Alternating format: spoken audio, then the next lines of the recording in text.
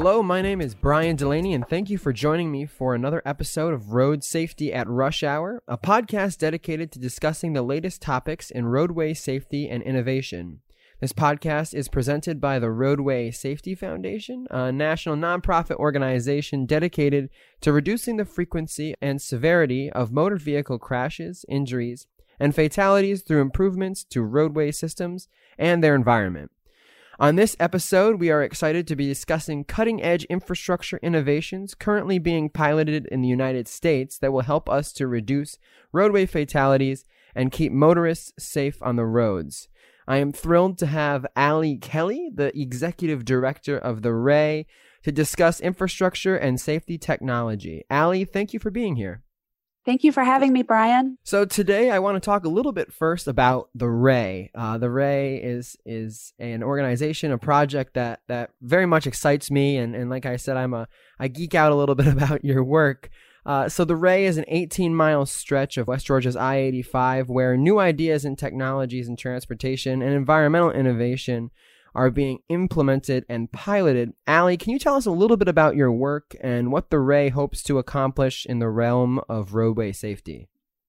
Yes, I would love to. The RAY is an 18-mile section of working public interstate in West Georgia, Interstate 85. We are also a nonprofit organization, and we work in a public-private philanthropic partnership, or a P4, with our Georgia DOT and the Federal Highway Administration to facilitate and mitigate the risks associated with trying new technology, new innovations, and new approaches to best practices on the working interstate. We are very focused on three goals, and all three goals begin with zero. We believe that the technologies already exist for transportation to be zero deaths, zero carbon, and zero waste.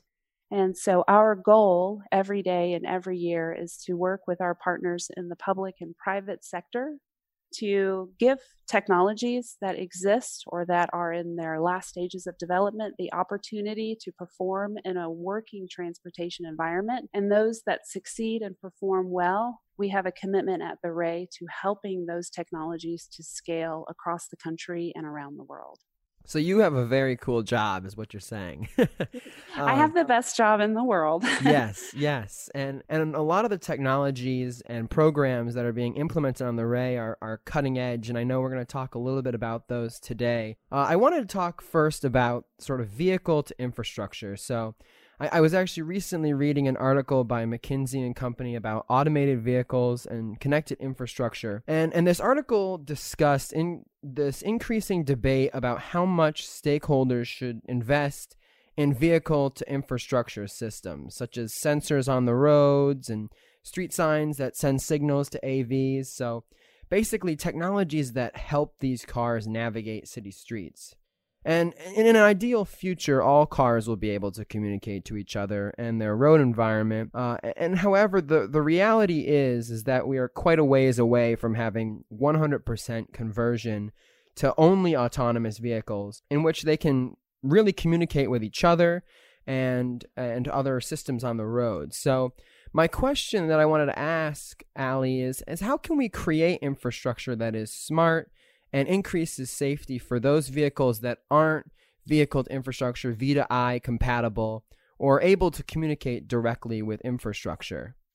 This is a great question, and I have so much that I want to say. I want to start by just where are we today, right? So today we have about 49 million LTE-enabled vehicles on our roads. So those LTE-enabled vehicles, while they do not have the traditional connected vehicle systems in their car's computer or the CAN bus, they are communicating over LTE with the automaker, right? And these systems, these LTE-enabled cars, have been developed as a way for the OEMs, the automakers, to achieve some diagnostics and diagnostic monitoring on their vehicles. The result is that the data that is being transmitted by those 49 million LTE-enabled vehicles is a lot like the data set that the federal government has formulated and standardized for quote unquote connected cars.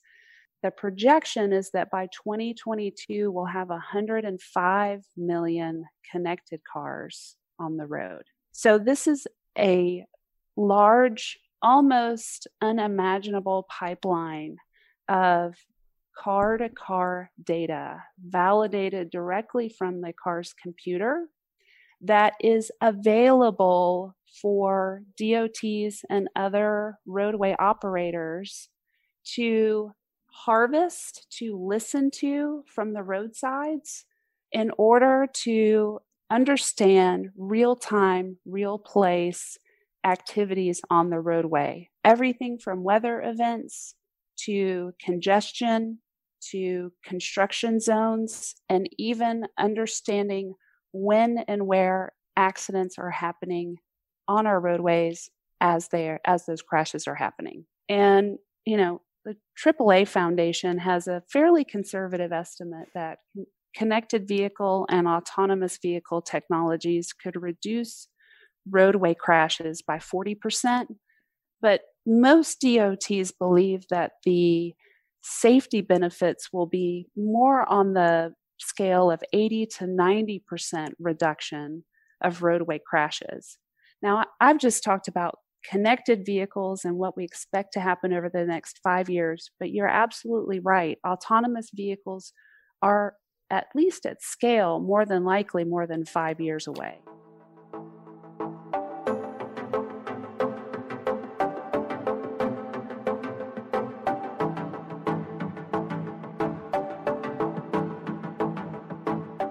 Right now, only 41% of U.S. roads really meet the requirements for a, quote, good ride, as scored according to the International Roughness Index. Potholes, road striping issues, other road maintenance problems not only create safety issues for the cars currently driving on the roads, but also present challenges for AVs to be able to operate properly. Now, when you talk about the 5-year gap, it's important that we prepare for AVs on the road, but we also have to acknowledge that even when autonomous vehicles enter into the fleet, enter into the roads that we have currently, not every car is going to be smart. Not every car is going to have V2V or V2I capability. How can we create infrastructure that is smart and increases safety for those vehicles that aren't V2I compatible or able to communicate directly with the infrastructure? Absolutely. Well, we at the Ray as a nonprofit do hold the intellectual property over the design and technical specifications of a smart road dot. So similar to a reflector dot, or DOTs call them road pavement markings or RPMs, but you probably know them more as a white or a red or an amber reflector dot on the road. What we've done at the Ray is to design a smart road dot that doesn't rely on reflectors, but instead uses a simple sensor stack to detect information from the road surface, and an LED light that has a chipset enabling it to project any color in the spectrum. And that light in the road dot can give warnings by color to motorists, regardless of whether it is a connected or autonomous vehicle, or if it's more of a traditional vehicle. And it would be, in a lot of these, a lot of our roadways, we don't have message boards. We don't have dynamic message boards, especially outside of metropolitan areas. And so what the road dot allows us to do is to give rudimentary warnings via color to motorists. For example, if there's an accident ahead, the road dot would be able to sense that accident and would be able to tell its collection of road dots before the accident has occurred to display an amber warning in order to slow down approaching cars. And this would protect the queue, is what state DOT's terminology is. The queuing of cars after an accident has occurred is some of the most dangerous travel that we can experience on the roadways, because there's a lot of slamming on brakes, there's a lot of people who don't anticipate that they're going to have to stop or that they're going to have to move into another lane. And it's oftentimes the second or the third line accidents occurring in the queue that are actually worse than the original accident. So being able to communicate via road dots by color would help us to basically level the playing field or achieve some equity in real-time, real-place information from the road itself, so that those in classic or traditional cars would have some information. It wouldn't be very detailed, but at least you would know that you needed to be aware of a construction site or an accident up ahead. It also helps us to complete this conversation from the road, right? I mean, we've talked a little bit about talking cars or connected cars and how those cars can talk to roadside infrastructure, but we haven't talked about the road itself. Right. And these smart road dots help to complete that conversation so that we can validate data from the cars by having a data set directly from the road itself. And I just want to say, this question, what if, it opens up our minds to opportunities.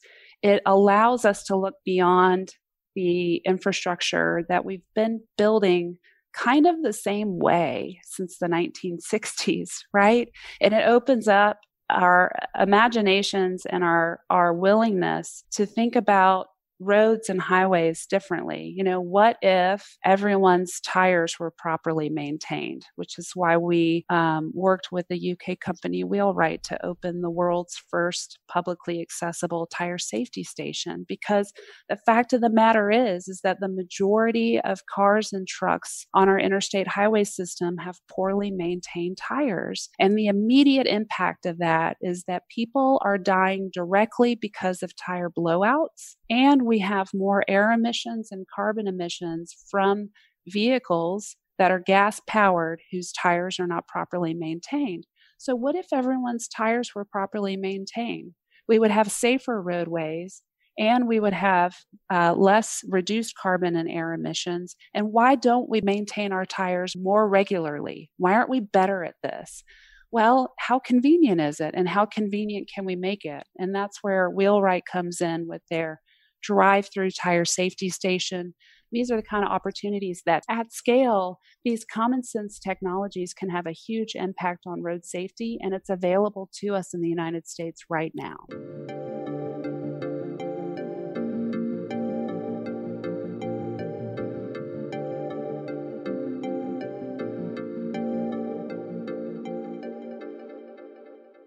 I'd like to transition now to talk a little bit about your work with Panasonic, particularly the vehicle-to-everything platform that you're piloting on the Ray that you're calling the Brain.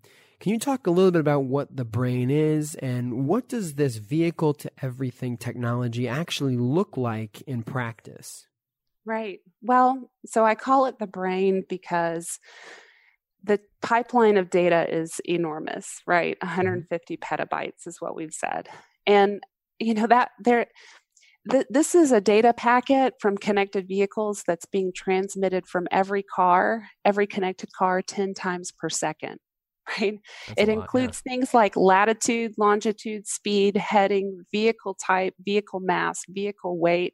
Imagine, Brian, if I told you my weight 10 times every second. That's not meaningful to you, right? Exactly. And actually, it's a little bit overwhelming, which is why state DOTs aren't running into the roadside infrastructure that can hear the data sets, right? Because wow, what do you do with that, right? Well, what you do is you have to deliberately and thoughtfully build a data management system in the cloud that can hear all of that big data and find the patterns, find the data points that deliver big meaning. And you have to do that in milliseconds, and you have to do that in the context of the existing data that you're already collecting through your legacy systems, right? Right. We've already invested in weather stations, in car counters. We've invested in camera systems. We've invested in radar on the road. And we need to continue hearing that data, that information, and integrating it with this new developing pipeline of connected vehicle data. And that really requires a new approach. It requires a brain. And what we're doing with Georgia DOT and Panasonic is we're building this data ecosystem where at the very base layer, the workhorse is ingesting the connected vehicle data, intermingling it and integrating it with the legacy systems, and achieving meaning in an instantaneous, within milliseconds, and being able to push that meaning back out through the roadsides to cars, because connected cars will be able to hear from the roadsides as well. So we want to push the data out to the cars, but also push the data out to community alerts, to dynamic message boards, and other opportunities to display the data. So we want to do that quickly, but we also, at the very top layer, we mentioned before the importance of staying open to innovation. The top layer of this brain is an open innovation opportunity for developers to come in from academia, from the private sector, and develop specific apps using the data that they can access through the system. So it's not proprietary, is what I'm telling you. It's not just this is only state DOT, or this is only the Ray, or this is only Panasonic. Nobody wants to own the entire value chain. Nobody wants to own the entire supply chain, because we know that we can't do it all. Right? This data is so massive, and the opportunities are there for all of us to innovate and imagine what meaningful applications or apps for the data might become and might look like. We need to provide that open innovation opportunity and that open access at the top level, but we're working with a trusted partner in Panasonic to first achieve the workhorse of turning that data into big meaning. The data is what's going to allow us to innovate even more from here. And I think that when we are able to take this mass amount of complex data and apply it to other services and systems and applications that can better inform drivers, better inform state DOTs and other industry leaders, we're able to innovate more and prepare better for this world, for this age of AVs that we're about to enter into. I think we don't really know everything that we're going to be able to achieve through connected vehicle data sets as they begin to become more and more common and populous on our road systems over the next 3 to 5 years. One can imagine in the future that it may be connected vehicle data that allows us to move from a motor vehicle tax and tolling for funding transportation to move into a specific road usage fee, where your vehicle is telling exactly how much each driver should contribute to the maintenance and the delivery of transportation infrastructure. And that funding is such an important issue, and it has been for so long, because our system is for funding infrastructure and transportation is imperfect, right? I mean, it is not diverse funding streams at all. We rely primarily on the motor fuel tax and some sporadic tolling.